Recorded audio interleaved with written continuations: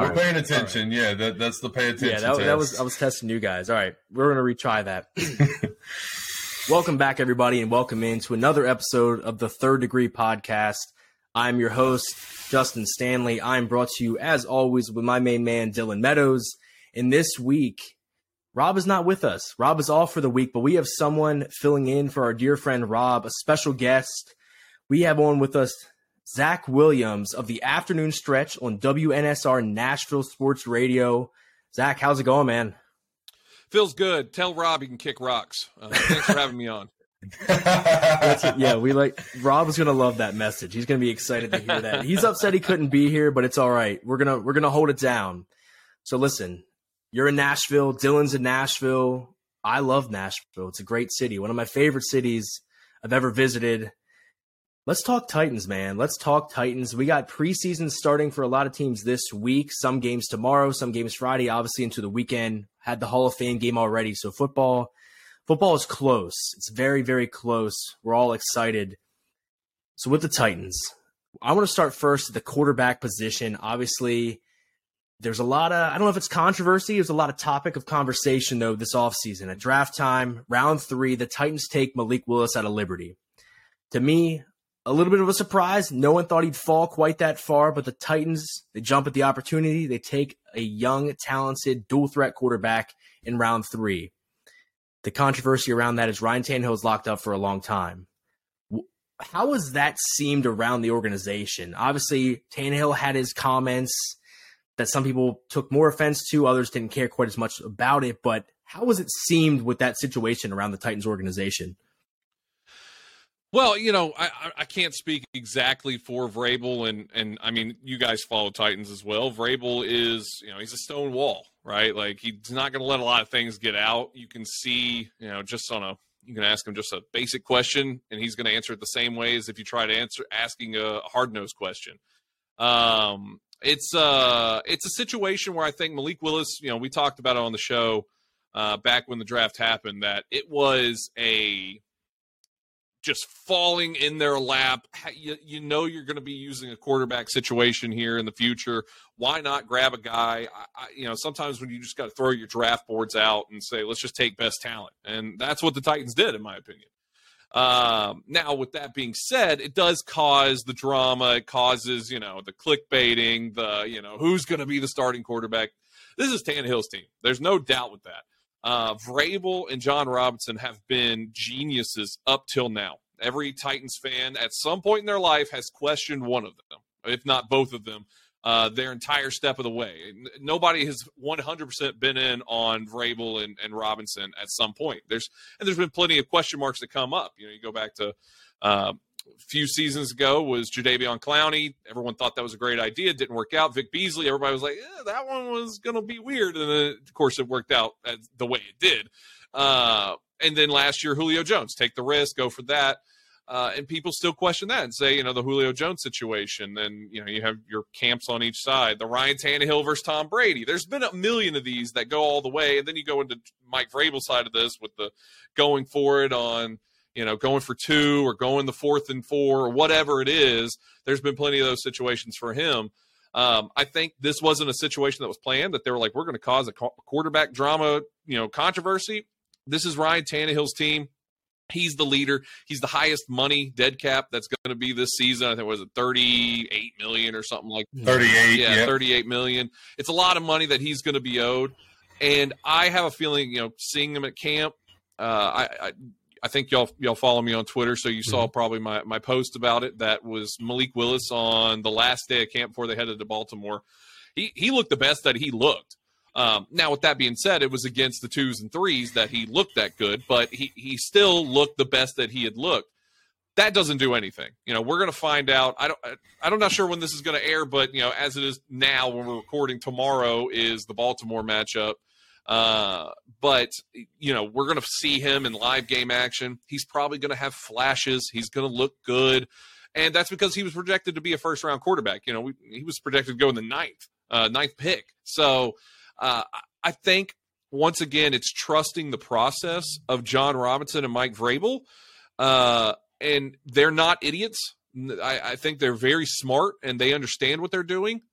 I don't think Malik Willis is going to even see the field in any kind of starting reps this season, which he should not. As a culture of football fans out there, we love to go out and say, he's the hot thing, and this quarterback, he's the young guy. We're losing. You got to play your guys. And my co-host Bruno Reagan, he talks about this being a former current professional player for the USFL, but had his time in the NFL, obviously Vandy as well. But he talks about, these are these guys' jobs. These are their lives. These coaches are fighting every week. We forget about that these guys can be fired out next year. They may not have a job this same time next season. And so you see a lot of situations where they'll play the young guys and try to figure it out. We've had it here in Tennessee. You go back in the past when Kerry Collins was the quarterback. And, I remember sitting there against the Jets, it being, I don't know, at that time I was 10, 15. I don't know. I was young. And there is a fan, and the whole crowd is just screaming, Vince Young, Vince Young, Vince Young. And they eventually put him in. Well, the story in the short term was good. But in the long term, you had a lot of questions on the mental side, and was he ready, and all this. We play back, and hindsight's 2020. It's the same thing for Malik Willis, and it's the same thing for every young quarterback that gets in the league. They can't be thrown to the wolves right away. Not everybody is Joe Burrow and take them in their second year to a Super Bowl. That doesn't happen. Majority of the time, these guys have to have some growing pains, and they got to see the league. And let's face it, Malik Willis came from Liberty, which isn't exactly top-tier talent that he's facing every week. Obviously, he went to Auburn as well. But even quarterbacks coming out of the SEC, which is primarily your best football you're going to see at the college ranks, are still not ready at times. And look at Trevor Lawrence and what he did last year, and we're going to see what he does this year. So the controversy is there. People, hate or love Tannehill. There's a lot of people that have, they have the bad taste in their mouth from the Bengals game. And look, I understand. I was there. I saw it. I felt it. The energy in that place at Nissan Stadium when it was Derrick Henry and he was back, the place went electric. We're in the press box and you just feel the ground just, shaking right beneath your feet. And even I think Keith Bullock was up there at some point. We were up there and he was even saying, man, this place is pumped up. This place is ready to go. And then the interception happens on the first play. And I understand the 3 interceptions. It's inexcusable. This is my thought on Ryan Tannehill. I might be jumping ahead, but he's going to do enough to win the AFC South. I've said this many times. He's going to win the AFC South. He's been good regular season. Even the times when he's been bad, he's still been good enough to win. It's going to be the same book that we've read 3 times now, which is when Ryan Tannehill has to win the playoff game, it's not going to work.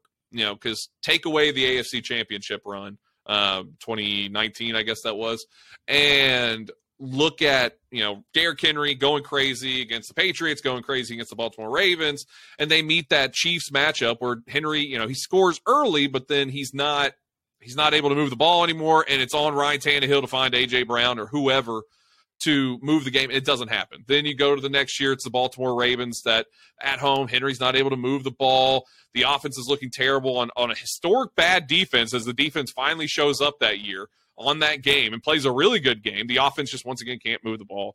And then this last season, obviously with the Bengals that we already talked about, Tannehill is going to get you to the playoffs. I just don't think he's going to be able to get you any better. He's not going to get you any further. If Derrick Henry can carry you. We've seen that happen. If Derrick Henry can carry him as far, the Titans are going to go as far as Derrick Henry can carry them. But with no Tannehill support, I just don't think the team's going to do much with it. Now, with that being said, look, y'all also, this is your fault. You brought on an afternoon drive host to your podcast, so just expect not to talk the rest of the time.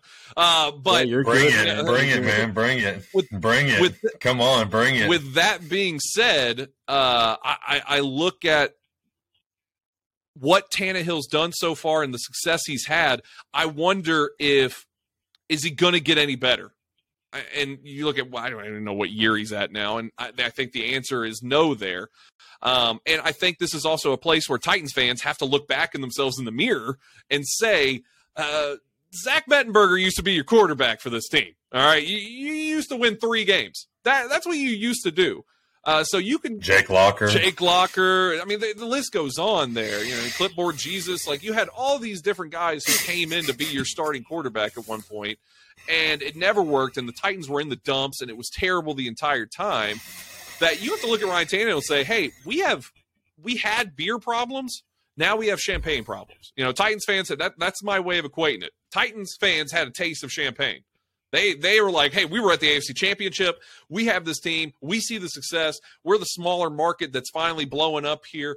And I think Titans fans need to take a step back sometimes and realize, look, Ryan Tannehill, I was one of the first people that came out against Ryan Tannehill. Well, this is terrible. He's not going to do anything. And I had to eat crow because I'm a big MM8 fan. I'll always have a part in my I'll pull it out. I got an autographed poster board of Marcus Mariota hanging in my in one of our rooms here in the house. Big Marcus Mariota guy. Like, I was the biggest Marcus Mariota fan, probably not in Tennessee. But hold on, Justin. You got if you're gonna be just a good dude. If you're gonna be a Marcus Mariota fan, you got to say his last name right. See, it's Mariota. It's tomato in my You're eyes. Northern though, so yeah, I know it's yeah, it's a little different Yankees everywhere. Just can't get that name.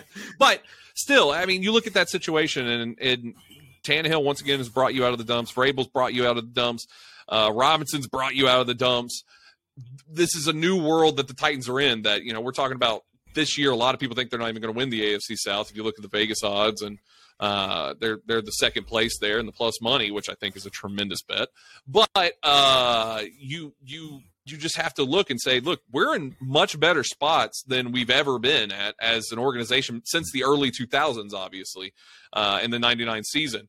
So as a unit, as a team, as a fan base, you know, that I see every single day and hear from every single day on our show, I question them and say, look, you know, you can't be this fickle on Ryan Tannehill. I get he's spending a lot of money on him, and I get you're upset about the Bengals, but right now he's your quarterback, and he's the guy you got to rock with. And Malik Willis isn't going to touch that at all. Not this season. Next season, you know, we'll talk about it. But this season, Malik Willis has no I feel like he has no pressure of playing a game unless it's the oh shit handle, and we just have to worry and pull it and just hope that, you know, that we don't need that Malik Willis cord in case Tannehill and Woodside goes down. And real quick too, I would say if it's in my book, they don't want to make him the quarterback two, but I think Malik Willis is easily the quarterback two talent-wise on this team. Yeah, I think it's fair to say. Without a doubt. And I think, Zach, we could be in for that oh shit handle maybe a little bit quicker than you anticipate. So, as you know, the Titans' bye week is in week 5, but they have, I believe, they start the season off with the Giants, and then they play the Bills, the Raiders, and then they play the Colts, and I believe they play the Texans as well. Mm-hmm. So, worst case, man, worst case, what if they're 1-4 mm-hmm. and the offense is barely getting 20 points a game? Like, everyone's stuffing the box for Derrick Henry. Everyone's knowing that it's like, all right, there's Bobby Trees out in the perimeter, and, you know, the young buck and Treylon Burks. You know, we're basically just going to make Ryan Tannehill beat us, and the defense can only just hold up so well.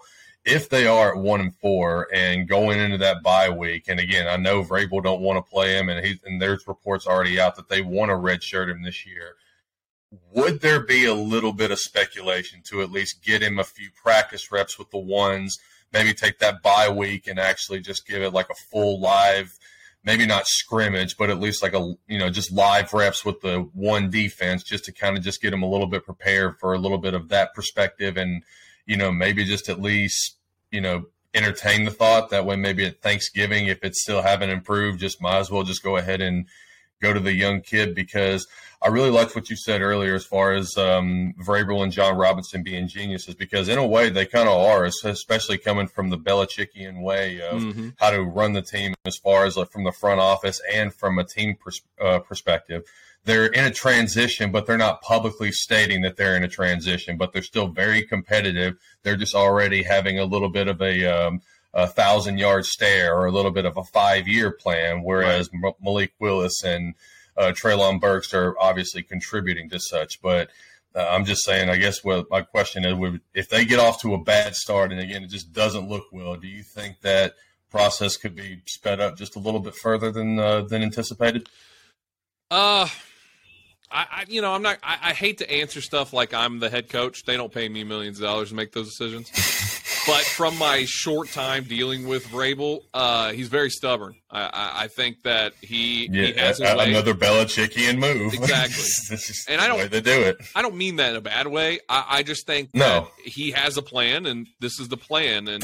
And let's say they do start off in this terrible, spiral, which, by the way, let's go back a year ago when we were all looking at the schedule that they were going to have, where it was that Chiefs, Bills, 49ers, all the way through. And it was rough to start off, yeah. But then they ended up winning it. They ended up winning through all that. It's like, even as people who follow them, we still have to, we forget, this team was first in the AFC last year.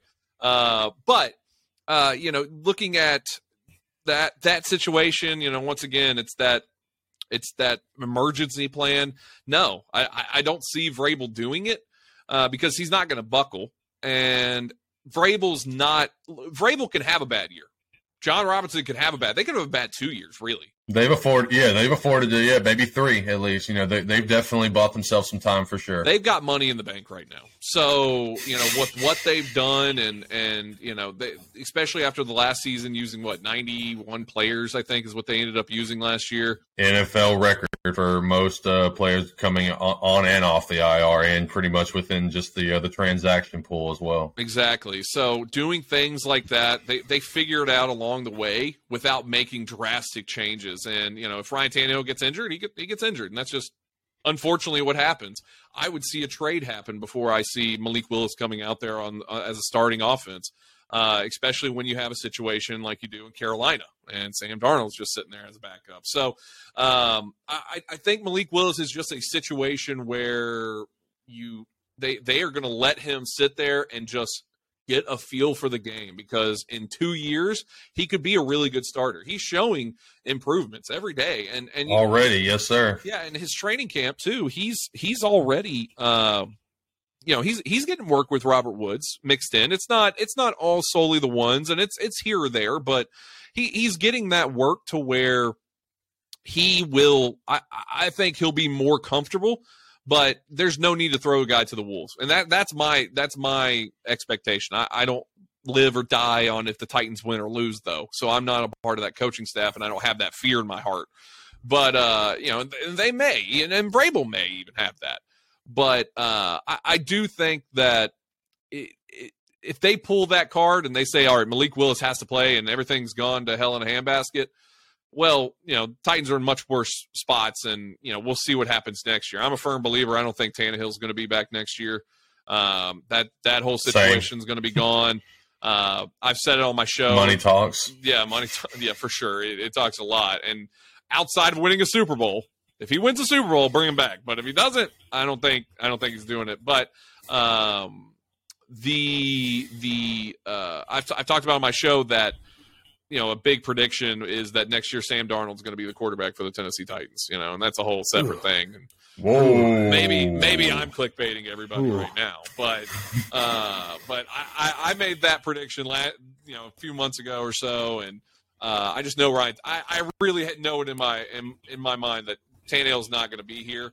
Once again, if they win the Super Bowl, keep him. But if not, no. But Malik Willis has a future of being the Titans quarterback, because he's making rookie mistakes right now at camp, and this is coming from someone, not me, coming from my co-host who's been there and seen these guys in action playing on the field. He knows these mistakes, very very knowledgeable about the game, and he watched it and he said you can just see it. He's green right now. But the days that he shows up, like he did that Tuesday or Monday, whatever it was, he balled out, man. He was balling out, on. And he was targeting guys. He was leading them. He was, the assumption that he was making with some of the throws, like some of that stuff isn't taught. It isn't gained. It's just you have that in your mind. So there's flashes for sure where you're like, this guy can do it. If he can find it consistently and they build the pieces around him, he can do it. Yeah, no, I like all. And Dylan, I want to comment on what you mentioned. Obviously, pulling that emergency cord, so to speak. I think a good example of that and learning from that and what not to do is the Philadelphia Eagles 2 years ago when they did that exact scenario with Jalen Hurts. Obviously, all this guaranteed money wrapped up into Carson Wentz. They go and draft Hurts in the second, even earlier than the Titans took Malik Willis, in a guy who didn't really fall in their lap. He was right where, honestly, maybe even earlier than he should have been taken. Then obviously the fans are clamoring for the fun, new, fast toy. They got what they wanted. It's in and out. It's a disaster. That season's just lost. It's you punt the season. They basically tank the last game against Washington, and that's a whole debacle to this day. But I think that right there is what you don't do. Peterson got fired. Yeah, exactly. I mean, that whole that guy lost his job for making that decision. Unfortunate too. He should still be there, but Nick Sirianni's doing absolutely. well. But I think that is just your learning of what absolutely not to do. Do not clamor to the fan base despite your plan. Stay strong. And I think the Titans front office, I think Vrabel are, they're going to stick to it. I don't think we see Malik Willis. I don't think there's a chance unless maybe Tannehill gets hurt and it's all to hell. But we're talking about the Eagles. We're talking about draft day earlier with Malik Willis. I want to talk about something that you probably expected to be brought up. It's had to be a big topic within Nashville, within Tennessee. That's obviously A.J. Brown. Gets traded draft night to the Eagles, and the Titans acquire the pick to get Burks, of course, his replacement, so to speak. But from a Titans perspective, from someone in Nashville around the team, hearing from these other fans, what the hell happened with A.J. Brown? We see him as the only, second round receiver who was up for an extension, didn't get it. The only one who got traded, the only one who seemed to just really have an issue in getting his money, had to go somewhere else to get it. What the hell happened there? I don't know, man. What happened to him? I missed that story, I guess. Over you didn't hear that one? Yeah, it's only biggest story that happened. Breaking news here. Yeah, breaking news. I broke that news, by the way. We're the first to tell you that this is happening to you, so that we need your immediate reaction. Yeah. So I caught a little flack. I love catching around draft time. I love doing just stupid, off season, what if things happen and what if trade proposals, and people are like, this would never happen. Blah, blah, blah, blah, blah, blah. It's the best. Rattle the feathers. Rattle them. They tell me, they're like, oh, you're an idiot, don't know anything, what you're saying, all that kind of stuff. And then A.J. Brown gets traded, right? Like, and then everybody's like, what happened? Why didn't it happen? What went wrong? And right before that, I put up one of those, what if Derrick Henry got sent to the 49ers for Deebo Samuel and the Titans became a passing offense and they just changed everything about their makeup? They're the only team that do what they do. So, and you have the 49ers who love running the ball too. Hey, there's a possibility there. And people say, never would happen, not worth it, blah, blah, blah, blah, blah. Well, then a week later, A.J. Brown's gone, and they're like, who's our wide receiver? We don't know who it is right now. Who's Traylon Burks? Where's Arkansas at? I don't even know where it's on the map. So I think this is my thinking of it, because, once again, I'm just not in the coaching room, and you never know their thoughts of it. A.J. Brown had knee problems, man. He that's been widely publicized that he had knee problems, and a lot of work had went into his legs, and when you're investing that much money in a guy who's not a focal point of your offense, and I think that was hard for a lot of Titans fans to come to grips with, that it didn't mean A.J. Brown was your offense. He was a part of it, but the Titans want to run the ball. They want to play off the play action. They want to run it down your face. They have God-tier talent sitting back there, and Derrick Henry, who you don't see that every single year. And I think that they made a call that said, look, we got a guy in this draft in Traylon Burks who is the same height and just a little bit leaner, or a little bit bigger, that can get down to A.J. Brown weight, and can do the same things. I have a buddy much cheaper. And I had a buddy that does, he's in Arkansas, big Arkansas guy named Ty Richardson, used to be a host of the show with me here in Nashville. And he called me that night or a couple nights after and was like, hey, if you're going to lose A.J. Brown, Traylon Burks is the fit to that you need, because he matches that same energy, that same playmaker ability, that same big play down the field. And I got caught up in the rhetoric that Traylon Burks, when we saw the situation with the asthma, and then he was overweight and all this, and it's like, oh no, this is terrible. Robert Woods off an ACL tear, and now this. There's so much going wrong, and who's the Titans 1, who's their 2, who's any of them? Nick Westbrook-Akina, that's who you got. And I'll tell you at training camp, if there's one person that I have been turned completely around, it's Treylon Burks. It's the Titans secondary, so hey, let's take it easy, but he is looking like an absolute monster. And the only person you can compare him to say, who this guy looks like? It's A.J. Brown. He looks just like A.J. Brown. So Wonderful. Just the situation that I'm talking about, where it's like you just got to trust. You got to trust Robinson and Vrabel.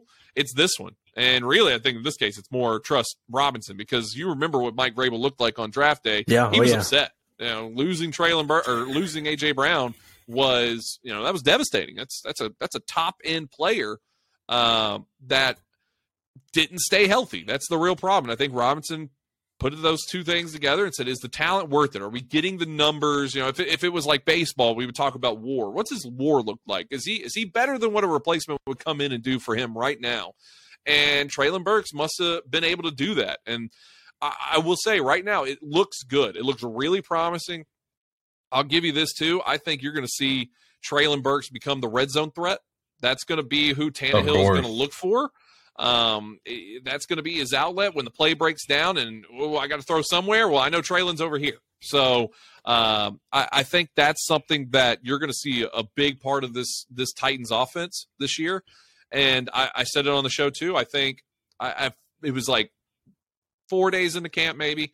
I said Titans wide receiver 1 by the end of the season is going to be Treylon Burks. And I bumped that up now. I'm thinking like week 8, week 9, week 10, somewhere in there. Thanksgiving for sure. Yeah, you're going to see Treylon Burks be a big part of that passing offense. Because once again, if everything works out, this is the big what if. Can Derrick Henry stay healthy? Can they get the running game back to where it was a few years ago or even last year before the injury? If they can do that, Justin and I could go out there and run routes and we'll find a way open, because defenses just get sucked in. They get sucked in and it's just pitch and catch. I mean, Khalif Raymond had a lot of success off this play, so it's not like it's impossible. And just A.J. Brown can do it. He obviously was a phenomenal talent. We'll see if Treylon can be that phenomenal talent. But I think if there's somebody that can do it coming in that situation, being a rookie, being someone young like that, it's going to be him. I'm excited to see what he's going to do tomorrow against Baltimore, and what he's going to bring to that team and the flashes. And he's going to have mistakes, but I don't think it's out of the realm of possibility that he gets exactly the same numbers that A.J. Brown did in his rookie year as a Titan, gets over that 1K number and brings a lot of attention to this team through the passing game and becomes the number 1. And I'm not saying that to slight Robert Woods at all. I think Robert Woods is going to be a fine piece too. And I think the wide receiver depth, I was talking with this with a couple other media members from my competition. And we were all saying the same thing. Like, hey, this wide receiver depth is not as bad as we all thought it was. Right. There was a lot. I mean, even guys right now, Kyle Phillips is. I was going to say Kyle Phillips is. I believe he's getting starting slot reps and actually running with the ones in the red. And look, not just running. Tannehill's throwing to him, and he's catching it. He's catching That's wonderful. Every single time he's throwing it. And once again, hey, Titan secondary, let's all take a second to breathe a little bit on that. But still, it's against the ones. And Kyle Phillips is looking really, really good. Shout out to all the Mason Kinsey believers out there. I don't know if they're not going to take both of these small white guys at wide receiver. I don't know if that's going to happen. But I think Phillips is going to be a big part too. That is going to be more of a surprise, kind of like the Khalif Raymond was when he would just show up and they had a designed one play for him that he just worked out every time. We could see Kyle Phillips do that, and NWI is looking good. Westbrook-Akina is looking really good right now. I don't think he's going to take some large leap into their situation for wide receiver, but I think he's going to be good for the spot that he is. He's going to do something like he did last year, which is good. That's what you want from him. And Robert Woods is going to be a more consistent Julio Jones. That's not hard. And I think, yeah. And then Treylon Burks is going to be a value A.J. Brown. That's where I think. And the trade, it was a problem, obviously. Everybody freaked out about it. best part is, see, I love Titans Twitter. I love just watching them burn themselves down the second something happens.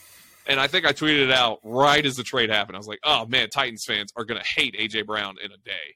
And sure enough, now A.J. Brown he canceled his camp here because he thought somebody was going to beat him up at his camp here in Nashville. Let's say they still hate him. Oh, yeah. They're going to hate him. They're going to be preying on his downfall all season long. I mean, hopefully he doesn't get injured, but when he does, because he probably will, he's going to miss time. People are going to jump out of the woodworks and see, look, this is why we should have traded him. What a great move. John Robinson's a hero. He's a genius. And all the same things that we're going to say. It's just Mad Libs at this point with John Robinson, where it's just take the player name out. DeMarco Murray, and it's like, whoa, my gosh, how dare you get rid of DGB? And then all of a sudden DeMarco Murray is just amazing for the Titans that time too. So it's just that he's going to do this time and time again. And once again, it's trust the process. You have to, because these guys have done it so many times. And it's crazy to me that people keep questioning them every time Robinson makes a deal, every time he makes a move, somebody's like, what a moron. He's an idiot. I can't believe this. We need to get him out of here. And, eventually it starts hitting. It starts hitting. Go back to the Robisky times really, really quick. All right. And, that's where Titans fans got to remember, hey, we're way in a different league now than when we were back then. So yeah, just that trade, it was funny. It was funny to see that happen. And I revel in, like I said, watching Titans Twitter just divulge into a puddle of the goo. chaos is fun. And it happens every year. And they could lose, they could go 1-4, and people would forget when they were 2-4 and ended up going to the AFC Championship. And that's what I'll come out on my show and say, hey, do you remember when they were 2-4 and here turned comes everything Ryan around? Tannehill, and here we go. This year they have an extra game to do it compared to that year. So, it's just, yeah, that whole rhetoric is so fun to me. But, the trade, though, when it happened, I think everybody was, shock and awe, and couldn't happen to a better guy in A.J. Brown, who tweets literally his entire monologue inside of his mind. So, we'll see. We'll see what happens with it. But I think the Treylon Burks side of it, it really did work out. And that's early. I know I said I started the hype train a while ago now. But I'm just seeing what I'm seeing so far. You see the athleticism, you see the playmaking ability, and you see the trust with Tannehill. And that's another thing with Tannehill, being a veteran that he is. He's been around these guys. He's been around these guys and can mold them. So that's another benefit of having Tannehill as your quarterback. He's going to be able to bring these guys up. Could you imagine if Willis was alone and having to also deal with a rookie wide receiver? That'd be a nightmare. And so that's just another benefit. So quick disclaimer, and maybe Dylan was going to, maybe Dylan may have mentioned this to you prior to this. Maybe he was going to mention it right now.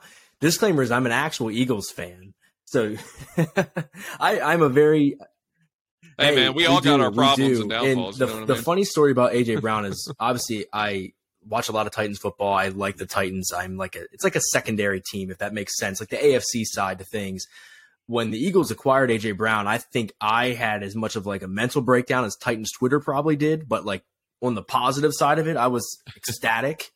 Right. Co-host Rob, I remember him being pissed because he actually wanted a Burks or a Jameson Williams or one of these guys. So it was very funny to see the opposite ends kind of colliding there. But yeah, I think Burks is like perfect symmetry when it comes to just being plugged right into that offense, plugged into the role that A.J. Brown obviously played for a few years with the Titans. And I think it's going to be a pretty, I don't want to say seamless, but as you said, week 8, it's going to not even skip a beat. I think Treylon Burks is going to be the number one receiver for them for a long time. Yeah. And honestly, he's probably going to lead the team in receiving this year if I had to pick a guy. Well, he's going to be the number one receiver for 4 years, and then the Titans will trade him, just like they did A.J. Brown. It makes sense economics. Why not? That's just simple economics. Yeah, and I think it's going to be a situation for like when Robert Woods was with the Rams, where you didn't really know who their one was, and now Cooper Kupp blew up obviously this last season. But before that, they're both really good wide receivers, good options on both sides, and I think that's where you're going to see it. They're both quasi ones. When Traylon starts catching up to the speed of the game, which is going to be a problem no matter what for any player that's getting in the league. Once he's caught up and going, I don't think that'll take that long. And like I said, in camp, it already seems like they have great rapport. So Titans fans should feel good about that. They really should. And, there's been Titans fans, obviously, that have been out there at training camp and seen it. They've had them out there most days, I think, for training camp this year over there at the new facilities with the St. Thomas Sports Park. But, it's looking good. I'm telling you. I picked the Colts to win the AFC South about 3 months ago when we were early talking about everything. And it's completely changed my mind now.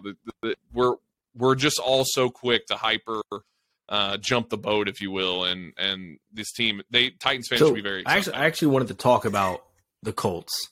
So you bringing them up now is big. Obviously, the division outside of big for the show. Keep the train rolling. That's always what absolutely. it is. Justin. So obviously, the Texans, the Jags. No one gives a shit. They're just kind of there for now. The Texans had their, fling with Watson and that whole situation. They're an afterthought. The Jags or whatever. Do you really think? You need to. I know you're probably going with that. You need to watch out for the Jags. I think this year. I don't think they're going to be. I think they're going to be how the Texans were a few years ago with Deshaun Watson's last season, when he played his last season playing, where they may only win 3 games. But they're going to be down to the wire every single time. Kind of like the Lions last year. Exactly. They're going to give teams heart attacks. They may not win, but they're not going to be some easy, just knock them out and go kind of team. I don't think so.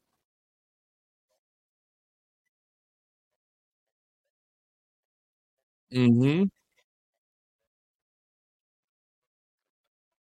Christian Kirk, Evan Ingram, Travis Etienne. These guys, and then Marvin Jones still there. These guys are not pushovers, and their defense was already pretty good. I mean, look what they did to the Bills last year in that game. So that there's definitely some, don't sleep on the Jags so much that way. But go ahead with the Colts. Honestly, I'm kind of interested in talking about the Jags now that we're going that road, but we'll stick with the Colts. So do you think the acquisition of Matt Ryan, I would say Matt Ryan's maybe an upgrade over Carson Wentz, but do you think the acquisition of Matt Ryan puts him in a better position to actually compete with the Titans this year? Or how do you kind of see that shaking out with him? Obviously, he's not the MVP he once was. He's getting old, but is he still capable of getting it done? All the questions coming out of camp is that this guy still looks good, and Colts are never out, man. Even when Jacoby Brissett was their quarterback, back then, they're a good, well-run team. That's just how they're going to be forever. And, Michael Pittman this year is going to have to take a step up. I was a little surprised that they didn't try to get more wide receiver. Yeah, huge question mark. To go alongside, because you didn't need much. And look, Will Fuller's still out there. He would be a huge asset to adding to that team. But I think Matt Ryan he's still going to be good enough to cause damage to teams. And like I said, the Colts are still going to have a good defense. They're still going to have a good offensive line. They have Jonathan Taylor, who you can make an argument for number 1 running back in the NFL right now. I think him and Derrick Henry go back and forth. So there's a lot of place there where the Colts could easily, dominate in the NFL, and the race between the Titans and the Colts, as it's been for the past few years, is just as tight as it's ever been. It does feel a little bit of they're just keep trying this whole, it's almost like the Broncos, but like a great value brand of it, where they just get some old good quarterback and they just shove them in there and they're like, all right, let's see if this can work out. And and it might, but until we see Matt Ryan fail, I'm not going to bet on Matt Ryan failing. He's a good quarterback, and last year, you look at the literal garbage he was playing with last year, with Calvin Ridley basically not there, and their best running back was also their best wide receiver. So Cordero Patterson, who had never had a good year, all of a sudden just has this great year because simply he was the only talent that they could throw the ball to, and Matt Ryan just kind of had to just grin through it and deal with it. Now he's got legit talent around him, like I said, with Pittman And then obviously Nyheim Hines is not going anywhere. He's still going to be utilized in that pass game just like he has been the few years. I can't remember who's at the tight end spot Mo right Alley now. I know Cox, but they signed also somebody. drafted Jelani Woods out of Virginia, and they really like Alex Pierce on the. I believe Alex Pierce was on the official depth chart as the wide receiver too on the first release as well. So they really like him as a perimeter threat as well. And Mo Alley Cox is a giant. He's like 7'12" or something. It's crazy. So there's still talent there. And once again, just don't ever count out the Colts. Especially when you look at the Tennessee Titans and their history with the Colts, and obviously Andrew Luck going unbeaten, and you just can't say, well, the Colts are going to pack it in because Carson Wentz had 2 bum ankles last year and he looked terrible. I thought that was, personally, he was injured, I think, the entire season. Obviously, there's no excuse for how the Jaguars game went at the end of the season for them, but I don't think it was fair to quite throw him out 100%. And just bring someone in. I think that was giving in. Yeah, it was all, yes, sir. That was all Jim Irsay and his buddies. It just couple rounds of golf too many, a couple cocktails at the Roadhouse, just a little bit too much. A couple boozy Susies running the Colts that's a little bit of how it just goes with those rich guys, man. You've been rocking so long, you just kind of just carry around a little bit of extra substance to kind of just maybe drink a little bit of Aaron Rodgers tea to kind of really open up your mind and kind of let it all mellow out, man. Just kind of see where the world takes you. Hang out with Mother Ayahuasca, right? Like just do all that stuff, man. It's all gonna happen. It's marijuana not legal, but you know what is legal? That's fine to do. Apparently, you can do that and win a couple MVPs back to back. It's incredible. I'm surprised that Peyton Manning or Tom Brady's not out. Just kind of just.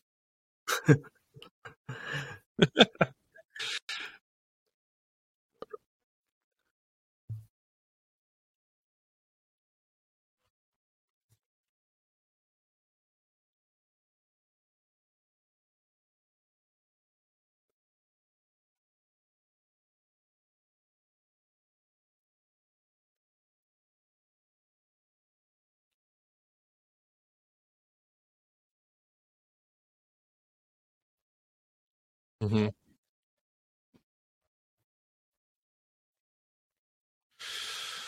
See, it's tough, man. You're talking about a guy who has been involved with, both guys have been involved with winning teams, obviously. I like Vrabel's style more with the risk because I personally, if you have a chance to go for it or whatever to go for the win, that's going to be Vrabel every single time. He's gonna put his nuts on the table and say let's do this. But it's 2 different styles that I think are that it just couldn't be any more the head coach for the Colts and the head coach for the Titans. That's just they're intertwined. That's going to be forever a rivalry that's going to continue on, and in the lack of rivalries that there are nowadays in the NFL. But I would rather have Vrabel too. It's just it's who knows, man. You can't count the AFC South. A lot of people keep saying they're the NFC East of the AFC. Where anyone can win the division, 9 matter and, wins, hell, maybe even 8 wins can win the division. That's what's being said right now. But Texans, they believe I know they're in their him. situation right now. Don't count out Davis Mills. Brandon Cooks is still he is a dog, and you have Marlon Mack back down there who was healthy last year, but Jonathan Taylor just blew up, and you're like, if you're the Colts, what do you do? And so they get rid of him. Let's not forget Marlon Mack was a dog before that injury, and if he has Nico Collins is a perimeter playmaker on the outside as well. I mean, again, the Texans, they know they're in the rebuild mode, but they're playing with house money. They can still do damage. Yeah, they can still do damage, and it's also the NFL. There's no bad teams in the NFL. These games are still close. You're going to have some blowouts. The Tom Brady and the Patriots on that snow game against the Titans when they blew them out by 50. That doesn't happen a lot. That's not That's not that way. These games can go any way. And just like you were saying, the Lions last season, there's teams that are good. I think the AFC South is going to be a lot better than people are giving them credit for. And I wouldn't see if two teams get into the playoffs through the AFC South and, Colts with a wild card and Titans with a AFC South win or vice versa. Either way, they're going to be a problem. And especially with the AFC South playing the AFC West this year, that's also going to be, those are going to be some really good games. Those are going to be really, really good games. And, we might chalk up the Houston Texans versus the Chargers as, well, they're just going to steamboat them. But say the Chargers could be a 10-point favorite and, the Texans actually, or they beat the Texans by maybe a field goal, like something like that happens. Exactly. So none of these teams, I think I'm not going to say the Jags or the Texans have a chance to win the AFC South, but I do think they're going to be dangerous, and I think the Titans are, the favorites still in the AFC South, but the Colts are going to be right there with them, man. And look, we always say it every time. Anybody who bets, in Nashville, I don't know in Pennsylvania if it's legal yet. It is okay. So in Nashville, obviously it got legal here a few years ago, and that was the rhetoric of that is, how does Vegas always get it so right? They always put it within a point of getting. How do they do that? And you can't turn away that they're picking the Colts to win. Colts are minus favorites, and that I think there's only 3 teams that are minus favorites on conference division winning across the NFL. And it's the Bills, it's the Colts, and the Bucks, and maybe the Packers. There might be 4, but outside of that, it's pretty close everywhere else. So. We call them time travelers on the show. That's surprising. Your mind. Yeah, Wes. Oh yeah, I mean it's cheap for sure. It's all rigged. Yeah. Who was that running back that did that for the Bears? He came out and told everybody. No, it was Benny Cunningham. Yeah, Cunningham. He's basically it's all rigged. Benny Cunningham. That's who it is. Or we're not supposed to say anything. But yeah, it's all rigged. Yeah, we signed something. That's it. Yeah. We signed something. If Rob was on. If Rob was on, I was going to say, Zach, if Rob was on here, we'd have a whole hour long. Just like, all right, so here's what I'm thinking with that, Zach. Yeah, pretty much. He's the Alex Jones show. Is that what it is? Just throw a dart at any conspiracy theory on the board and just be like, do we really need quarterbacks to play this game?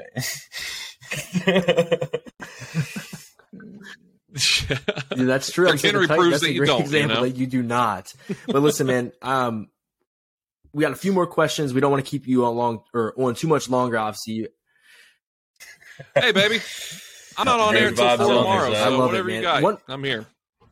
One particular person I want to talk about with the Titans that we kind of talked about, kind of danced around, is Vrabel. Obviously, he's an enigma of his own self, former player, Super Bowl champion. The dude is just. It's freaking Mike Vrabel. Like he is a badass. He is just to me, when you look at all the other coaches in the league, you got like the Nick Sirianni's, like this skinny little twig of a man. Then you got Mike freaking Vrabel over here. Exactly. The alpha male. I mean, that's a good way to put it. Is that what separates him from, some of these other coaches, and how he connects with his players and how he gets them going is just that alpha male mentality? You think that's what it is? I think you look at Vrabel and, coming from the systems that he came from, obviously, and this is a guy he's been there and done that, everything that these guys are trying to achieve. That's one thing. And I would put a lot of money on that. The way that he is in front of the cameras, in front of the media, is not exactly the way he is behind the doors. I think he's very much a team-first coach. He's a player-first coach, and he wants to make sure the players are heard, and he trusts. A lot of good leaders are people who delegate. That's in any kind of whatever you do. It doesn't matter if it's sports or radio or banking, whatever. If you're a good leader, you delegate. And Vrabel is a leader. He does a lot. I don't know. Do y'all know who Les Brown is? Have y'all ever heard of him? Yeah, he's a big-time motivational speaker, and Vrabel does local motivational hits with Les Brown on their, here in Nashville, and they, when there's a big convention, leadership convention and stuff like that. My guess is, not knowing Vrabel personally, because I don't, but knowing a lot of people around him and different avenues and things like that, I have a feeling this guy's a big leadership guy. I think he's like the Jocko Willink. He's like I feel like he's like a big Jocko Willink kind of guy. Just does things a certain way, lives a certain way, and owns it. And I think he just delegates really well, because you hear him talk about. It's something I've actually wanted to ask him to see if, what books you read, what things. I might do that next training camp just for it, because I've always wondered what it is he does for himself as a leader.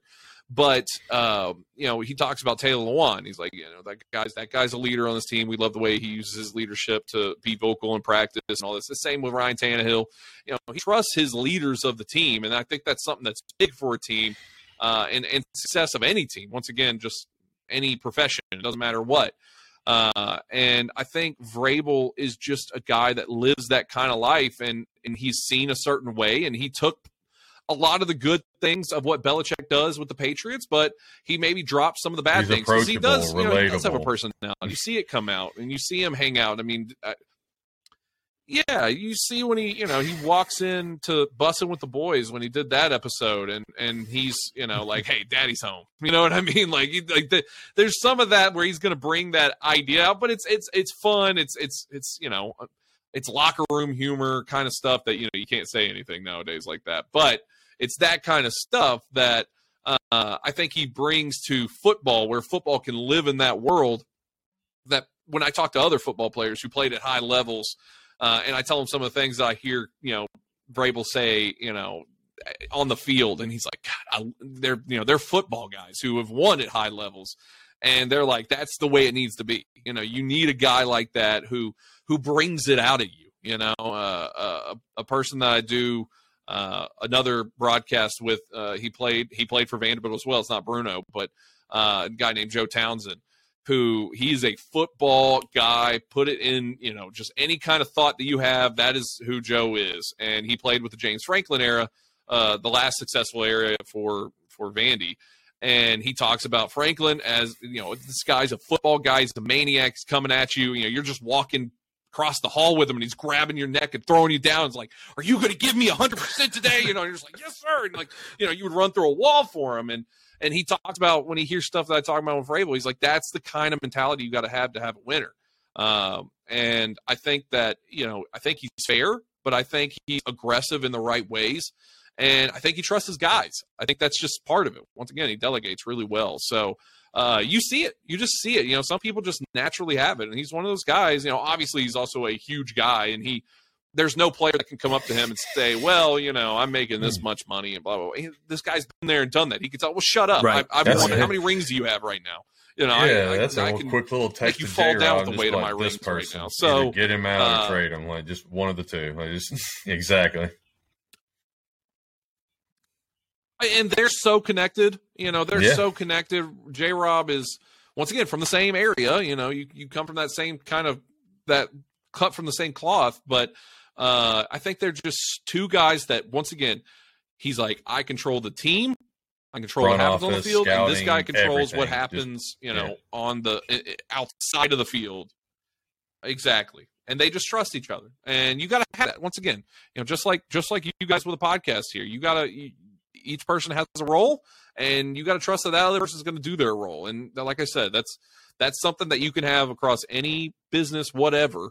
If you're not delegating power down to someone else and trusting that they're going to do it, and then also have people that can do it, you're not going to find any success in anything. So it's definitely a big factor and a big trait that I think. Yeah, I love that, man. I like I said, even from afar, Vrabel is just a guy that I think anyone wishes he coached their team. You see it on TV. You see him getting his hands in the dirt, hitting, warming up with players, hitting dudes with pads on. That's a guy you want coaching your football team at any level, for that matter. It's just incredible. But listen, man, I have one final question, but before we get there, Dylan, do you have any questions for Zach before we let him get on with his night? No, absolutely not. We've kind of covered every bit of our talking points anyway, with a little bit of off script things. But I mean, we told Zach already before. That's just kind of how we roll anyway. You know, we try to stick to as many topics as we can, but then again, we pride ourselves in being authentic and real people, and just you know, having real conversations, nothing forced. You know, just going with the natural flow. And you know, it just it is what it is. Again, good vibes only here. Yeah, absolutely. No, hey, I'm having fun. So whatever y'all want to ask, I can give you like a mean, you know. Barbecue recipe. I grew up in Memphis. Whatever you want, man. We can exchange some barbecue recipes now if we need to. That's a whole other podcast episode that we can do again. Exclusively on barbecue recipes. I'd listen. That's for damn sure. But we're talking about food. That's what I actually wanted to ask you about. It's not even about football at this point. So I've been to Nashville. No, okay. No hot chicken. I swear, give me a hot chicken question. I've visited Nashville too many times to ask a question about hot chicken. It's delicious. I love hot chicken, but I'm not going to ask you about it. This is more of like Dylan, would you say it's like a test? It's a question. It's not a test question, but the question is the test. What is your go-to food spot in Nashville? And now I don't want a mainstream ass answer. I want a off the beaten path food joint that next time I'm in Nashville, which is hopefully sooner rather than later, I can go to and have my mind blown. Okay. That's even better. Let me give you three. Here. One is big sponsor of our show, and that's not the reason why I'm saying it, but it's called Slim Chickens. It's, I think, one of the best chicken places here locally. There's three. It's a franchise, sure, right, but it's not. It's like a southern franchise, so they're not really. They started in Arkansas, but they only have three here. But it's much. But don't go to the Party Fouls and all that kind of crap. That stuff better. Sucks. Much like better. This place is much better. Food much wise, better. It's a fast food. Better quality. Yeah, you've had it before. Okay, good. God, good. So you know what's up there.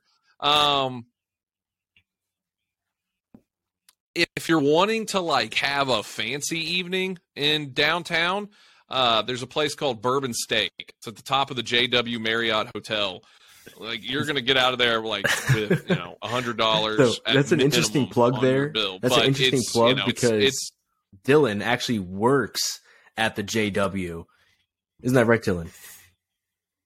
Oh, so you know the you know the Bourbon Steak then, right? So that's a fancy place. You go down there. Best steakhouse in I've been there a couple times. It's delicious. To literally look all around the skylines, take in every bit of the city, especially the nightlife, and the bar itself actually extends out from the building. Beautiful, beautiful restaurant, and again, just I was gonna say the Wagyu, bro. Like I got that A5 Wagyu and the tableside old fashioned. Just ooh, yep. It's delicious. Yeah, the little fry flight. Yeah, and y'all do the fry. They do the fries thing where you just get these like duck fat fries. Yeah, man, that's solid. But third one, for somewhere like going to a game or not going to a game, but going to maybe like watch a game or something like that. I love. There's a place down there called the Southern. That's downtown Nashville as well, and they have. Like, just trust me on this. They have this meatloaf that is just, it's to die for. It's amazing. And I get it. It's like, meatloaf, you can do that at home. There's something different about this meatloaf. But it's kind of your mid-range. So, like, I'm giving you tiers there. Like, Slims, then it's for price Southern range, and then bourbon. Slims, and then the Southern, and then bourbon steak's going to go way up there. So $300-$400 not joking. Bourbon steak at one you need to worry about. At least. That's the money. Just prepare. Yeah. I think the last time I went there, we dropped it was about $380 or something like that. But me and my wife, but it was it's one of those like you go out there. It's an experience. You're doing it for the night. It's incredible food. I mean? Like that's your incredible thing. views. So, it was delicious. Beautiful everything. So yeah, you're right. That's the experience. But again, you're right. Totally worth it. Mm-hmm. I'm in the lobby bar. I'm in the lobby bar. There's only so much. I can give you a drink before you head up to the fancy place. I can only do so much. We try. Well, we tried. So the reason I actually asked that is because everybody that I know has been to Nashville has never heard of this spot that Dylan took Rob and I to actually last time we were in town, which was last December, is a burger joint. I would say it's a burger joint. Dylan, would you call it a burger joint? Burger, craft beer type joint. But yeah, good stuff. Got the games on, all that good stuff. A spot called ML Rose. Have you been? You had it? Mm-hmm. Oh, Yep. It's my wife loves loves there. Best burger I've ever had. And that's a cool I needed to spot. ask. Basically, my whole point asking about the food was, one, I have great food recommendations now for the future, which is awesome. But just to test if you've been to ML Rose, because since December I just dream of the burger. Like I haven't had a burger as good since, and it's a problem. Yeah. And Dylan goes all the time. He lives right near it. So he just I'll send, send me like the pictures burger and like the flight of like local Bullshit. beer and just like, oh, it's just a random Tuesday and just, there's the Braves on and, here's just a flight of beer and just this amazing burger that just can just take about 10 minutes just to drive to. Yeah. Oh, major flex. Like, yeah, just the subtle flex, subtle flex. And I'm here just.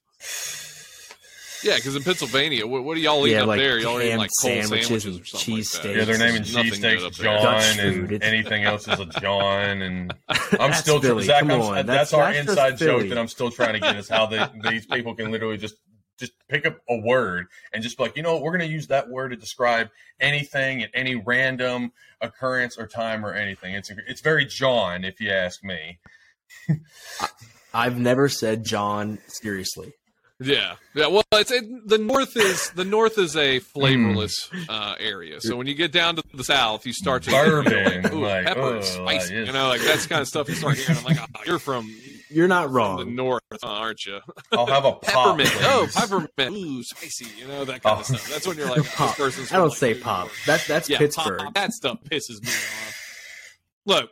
I'm born and raised here in Nashville. All right, I'm from this area, and it's like the California, people that the moved here Northeast, from the north or the Northwest, or wherever. And just every time, yeah, you just can, you say one word, and you're just like, I know who you are, and they're like, so what's right ooh, there's so much sugar in this tea, things like that. I'm just you like, leave. Not from around these you parts. leave, absolutely. Not from the holler. Don't understand this language. I don't speak Spanish.